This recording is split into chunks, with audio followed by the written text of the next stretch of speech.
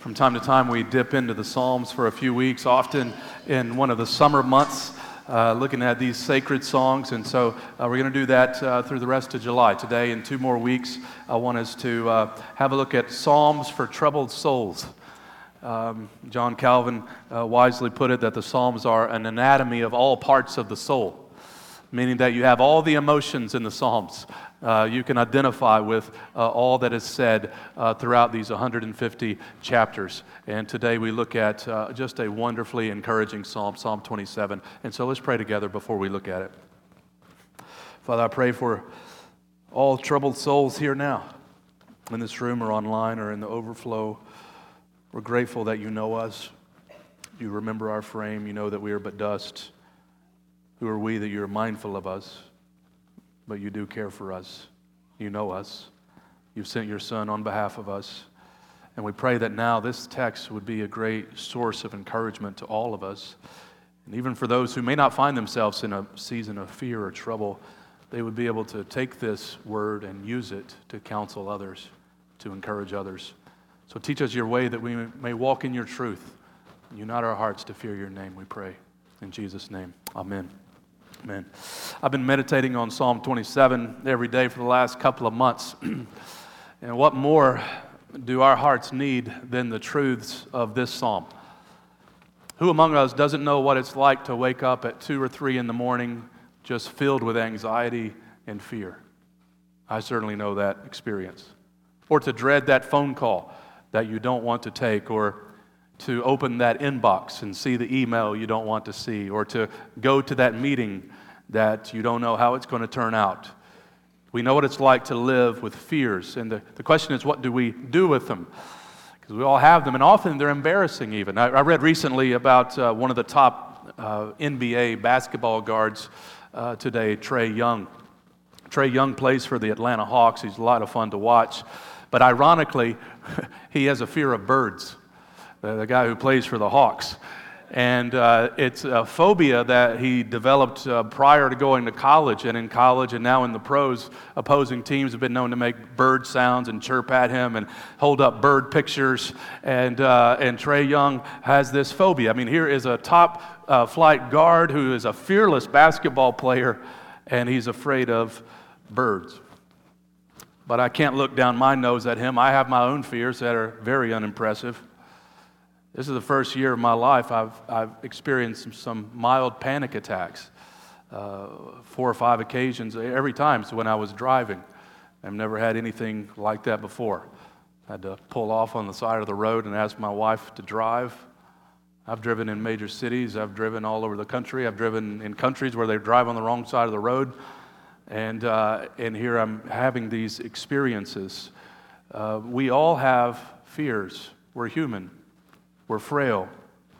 And so what do? Do we kind of adopt the Karate Kid mantra? You know, just toughen up, as they say in the dojo. Fear does not exist in this dojo, does it? No, sensei. David shows us a better way than the Karate Kid. And I mean, you think about David himself. Here's a guy who killed lions. He killed bears.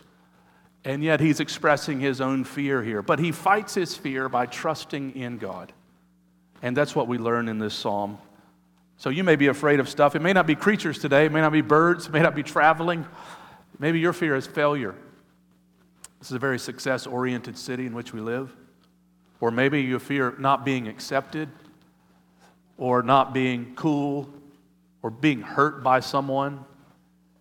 Perhaps you fear not having enough money. Or maybe it's a health issue you have. Or maybe you've set out on a new business venture and you don't know if it's going to work. Or maybe you're relocating to a new city. Maybe you have fears about your kids, that they will reject Christ and live in rebellion. You fear losing control. You have some worst-case scenario in your mind. David in Psalm 27 shows us where to put our confidence. It's not in ourselves. It is in our God. This is what's called a psalm of trust. One of the psalms that is a psalm of confidence. David is surrounded by his enemies. We don't know exactly when he wrote Psalm 27. It could have been on one of those occasions where he was running from King Saul. Nevertheless, he is in a time of fear. And what keeps David sane and faithful is what will keep you and I sane and faithful, and that is his confidence in the Lord and his communion with the Lord. That's what we need, to renew our confidence in our Lord and to commune with him. And that isn't to say we won't have any more fears. It's not like a quick little fix, you know. David here shows us in this very psalm what it's like to be conflicted.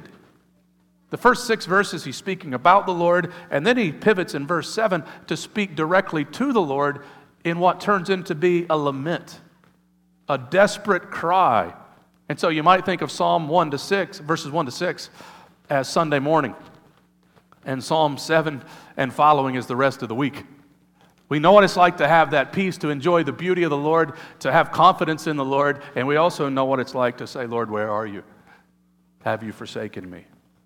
And so let's look at this psalm in 4 parts. David teaches us, number 1, to renew our confidence in the Lord in times of trouble. Secondly, to seek the presence of the Lord in times of trouble. Thirdly, to cry out to the Lord in times of trouble. And finally, to wait on the Lord. Renew your confidence in the Lord, verses 1 to 3, by reminding yourself of who God is. That's what David does here. His confidence is not in himself, it's not in his strength, it's not in his experience. It's in his Lord. And he calls him here light. The Lord is my light, and he is my salvation. Therefore, whom shall I fear? The Lord is the stronghold or refuge of my life. Of whom shall I be afraid? The Lord is our light.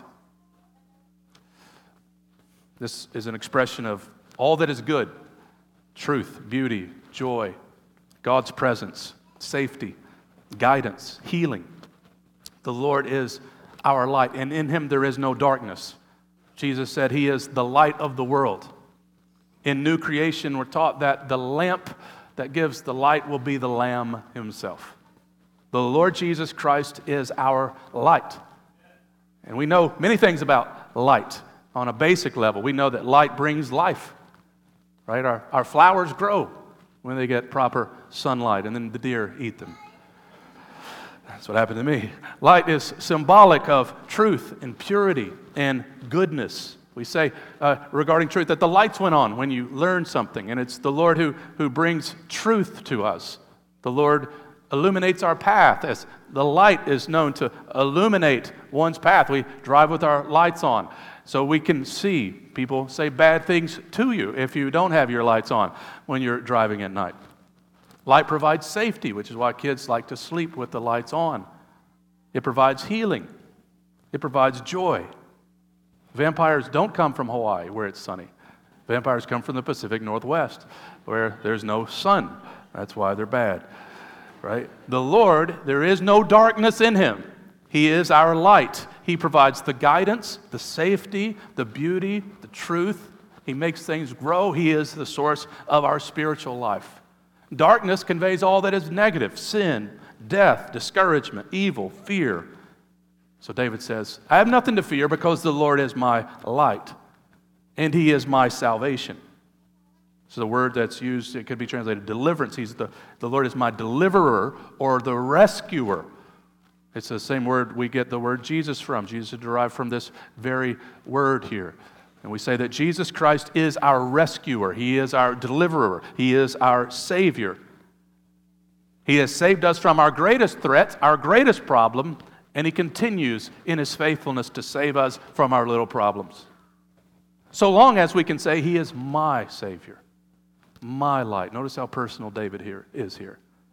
If you're not a Christian, that's an invitation to receive Jesus as your light, to receive him as your Savior. And we need not fear if that's the case. And he is our refuge. We'll get more into this next week as we look at Psalm 46, where the psalmist says, God is my refuge and strength and ever-present help in time of trouble. Our God is a great shelter in times of terrifying storms. I love Psalm 57. Be merciful to me, God, O God, be merciful to me, for in you my soul takes refuge. Under the shadow of your wings I will take refuge till the storms of destruction pass by. The storms will come, and the question is, do we have a refuge? Our God is like a great guarded city when all of our enemies surround us. And we go to Jesus and we're safe. Psalm 2 says, blessed are all who take refuge in him. If you're in Jesus Christ, you are blessed. You have refuge. You have light. You have salvation. Therefore, we do not need to fear. David describes his enemies vividly in verse 2. He says, when evildoers assail me to eat up my flesh. He describes them like a pack of wild animals. They want to devour him. Psalm 22 carries the same idea, a psalm that was on our Lord's mind when he was crucified. They open wide their mouths at me like a ravening and roaring lion. And we too have enemies, don't we, friends? David describes them in verse 3 as an army. So they're organized, they're prepared, they're aggressive. Though an army encamp around me, my heart shall not fear. Though war rise against me, yet my heart shall be confident. We have an enemy as well. Even if we don't have physical enemies, the devil and all of his hosts, the spiritual forces of darkness, seek to devour us. Paul says, therefore, be strong in the Lord and the power of his might, so that you can be able to stand against all the schemes of the devil. We're strong in the Lord. That's how we withstand these schemes. David is confident. He's renewing his confidence by reminding himself of who the Lord is. His solution to our fear is not just grin and bear it or put on a happy face. It is remember where your confidence truly lies, and it is in your Lord. You can be secure. You can be confident. The early church father Athanasius put it well when he says, if your enemies savagely attack you and the enemies become multitudinous, great word, as rank upon rank, eyeing you with contempt as if you have not been visited by grace, and on this account they wish to do battle, do not crouch in fear, but sing the 27th Psalm. What do we do when we're afraid? We sing Psalm 27. We recite Psalm 27. What do we do when our friends are afraid? We tell them Psalm 27. We use this text for our souls, for the souls of others. What are we afraid of today?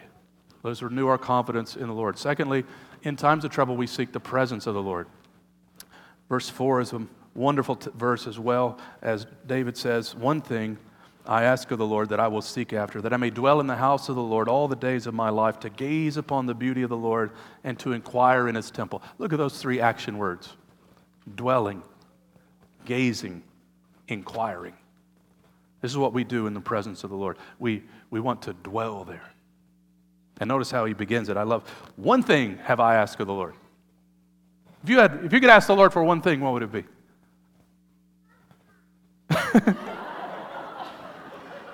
I love it. Kids are the only audience participation I get around here, man. Well, that's one. That's one.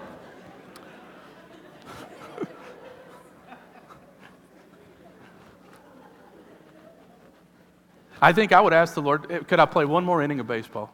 And I don't mean like old man league baseball. I mean like real baseball. Or maybe you have your eye on a gal, guys, and you just want to date with that fly, honey, and you ask the Lord, how about it, Lord?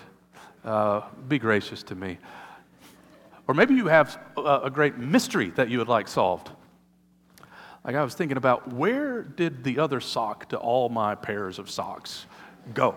That's a mystery, isn't it? Does that happen to anybody else? How does this happen? I got 20 pair of one sock. Actually, it's not a pair. 20, well, it used to be pair. David says, here's the one thing I ask of the Lord, to dwell in his house forever. Why? Why is that his one thing? Well, notice Psalm 26, verse 8. O Lord, I love the habitation of your house and the place where your glory dwells. He wants to be where the glory is. Therefore, he wants to dwell in the house of the Lord, not momentarily, but all the days of his life.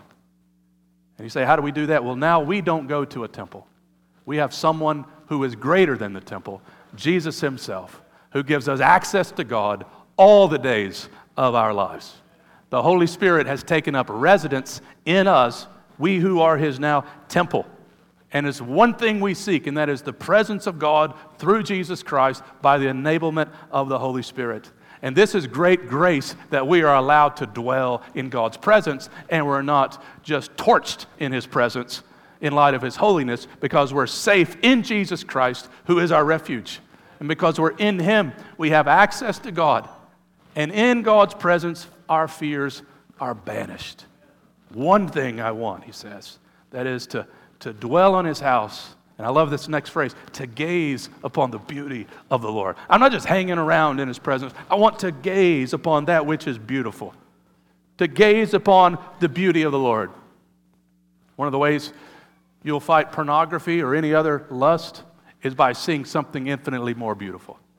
You're made to see beauty, not that which is evil. You're made to behold the beauty of the Lord. This speaks of admiration and affection. The way a husband who loves his wife looks at his wife and he sees her and he admires her and he has affection for her. Our great admiration is for the Lord who is beautiful.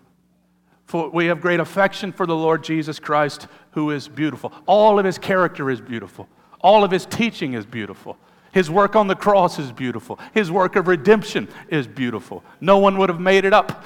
It has come to us by grace. And David says, I want to be in the presence of God because I want to behold beauty. And when we see beauty, we're changed. We're changed. Take a gal who moves up to Canada. She has no interest in learning Canadian French. She meets a guy at the coffee shop who only speaks, a very handsome guy, Canadian French. She's suddenly got an interest in picking up this language, you see. What is it that changes her? Changes her behavior and everything else. Beauty. Beauty changes us. Where do we see beauty? We see it most vividly in the gospel. As we looked at in 2 Corinthians, we behold the glory of God in the face of Jesus Christ. And as we see Him, 2 Corinthians 3:18, we are transformed more in His image. So, Christian friend, let me just encourage you afresh this morning to be a gazer, to gaze regularly at the beauty of Jesus Christ. This is not a glance, this is a gaze. And may you see Jesus Christ not simply as useful, but as beautiful. Many see the Lord as useful. He can get me out of trouble, He can get me out of hell, but not beautiful. It's when we see Him as beautiful that we are transformed. David says, here's the one thing I want. I want to see the beauty of the Lord. And to become a Christian, as Dane Ortlund writes, is to be awakened to real beauty. It's to see the world differently because you have been transformed. We see His beauty in His Word. We see His beauty in the gathered worship as we're doing today. So he says, I want to dwell, I want to gaze, I want to thirdly inquire. That is, he wants to, as it were, sit at the Lord's feet in His presence, making petitions known, asking Him for things, inquiring of Him. I want to be in His presence and do that. And on what occasion does David want to gaze upon His beauty and inquire in His temple? It's in a time of great trouble. You see that in verse 5. For He will hide me in His shelter, another expression of the temple, I think, in the day of trouble. And He will conceal me under the cover of His tent, which I think is another expression of the temple. That is the presence of God. In the presence of God, I'm hidden. In the presence of God, I'm concealed. My enemies can't touch me there, ultimately. This is very similar to like Romans 8:31. If God be for us, who can be against us? Well, obviously people will be against us, people will oppose us, but ultimately they will not prevail. Because we can say with Psalm 55, this I know the Lord is for me. If I'm in God's presence, David says, ultimately, I'm going to be all right. If I know this God, if I'm gazing at this God, then whatever happens, I'm going to be okay. Because He is my God. He is my refuge. And I'm taking refuge as I'm seeking His presence. Another expression of refuge is He hides me upon this rock. He puts me up on an elevated level above my enemies. And he concludes this section in verse 6 by anticipating winning the battle. And not just winning the battle, but giving God praise when the battle is won. And now my head shall be lifted up. This is Psalm 3. He is the glory and lifter of my head.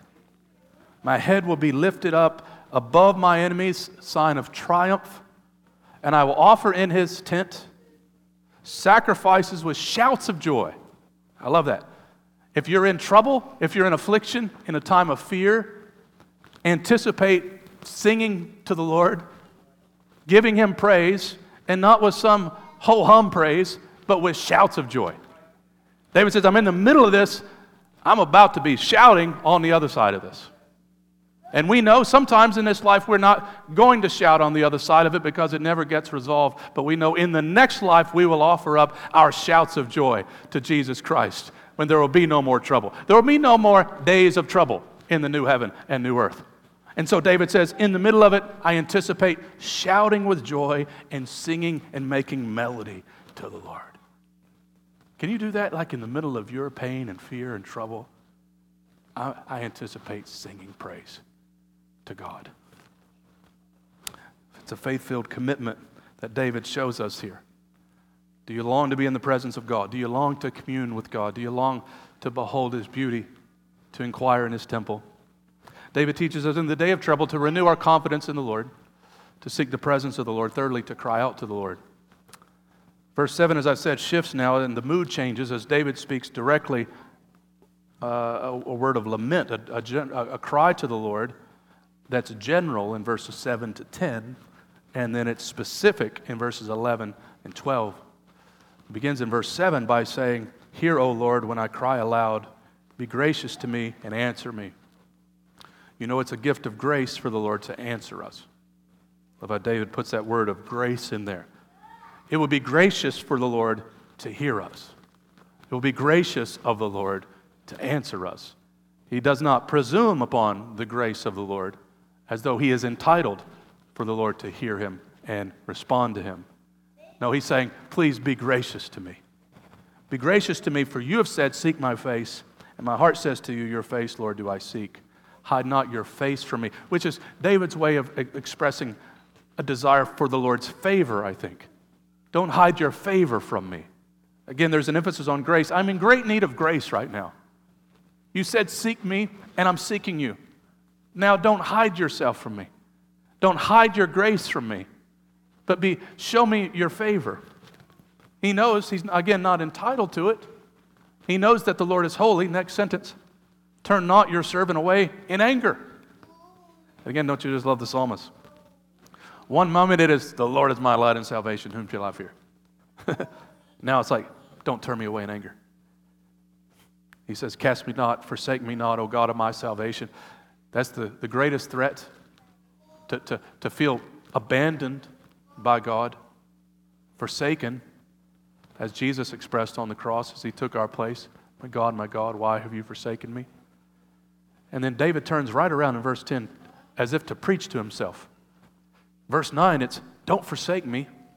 Verse 10, well, if my mother and father forsake me, the Lord will take me in. You can sense this holy conflictedness of David. In one breath, oh Lord, I'm so desperate. Please don't turn away from me. Don't show anger to me. Please don't forsake me. The Lord's not going to forsake me. Even though my father and mother might. I think this is a hypothetical, as most scholars do. I don't think that's a literal experience that David had. But he's imagining a worst case scenario. If my father and mother were to forsake me, that is to run away or to be killed, the Lord will never forsake me. He envisions the Lord as the perfect parent, the faithful parent. This is a wonderful word because many in our world have been forsaken by their mothers and fathers, as this has been called the fatherless generation. But our God is called Father to the fatherless. As Hosea says, in you the orphan finds mercy. What a God we have. We call Him Abba Father, who has brought us into His family, and He will never, ever forsake us. The love our Father has for us transcends any other love someone has for you. People will be fickle, and some may even forsake you. The Lord is faithful, always. He will take me in. Don't you love that? Not just a little high five, I'm here for you, pal. I'm actually going to take you in. You're coming with me. You're sitting at my table. You're my child. This is how David encourages his heart, you see. Crying out to the Lord honestly, reminding himself that God is his Father. And then he gives two specific petitions. The first is for guidance, and the second is for deliverance. This is what we pray. We pray very similar, simple prayers like this in times of trouble. Sometimes the trouble will remain, and we need guidance to understand how to navigate the complexity of it, right? How do we take your word, Lord, and apply it to my situation?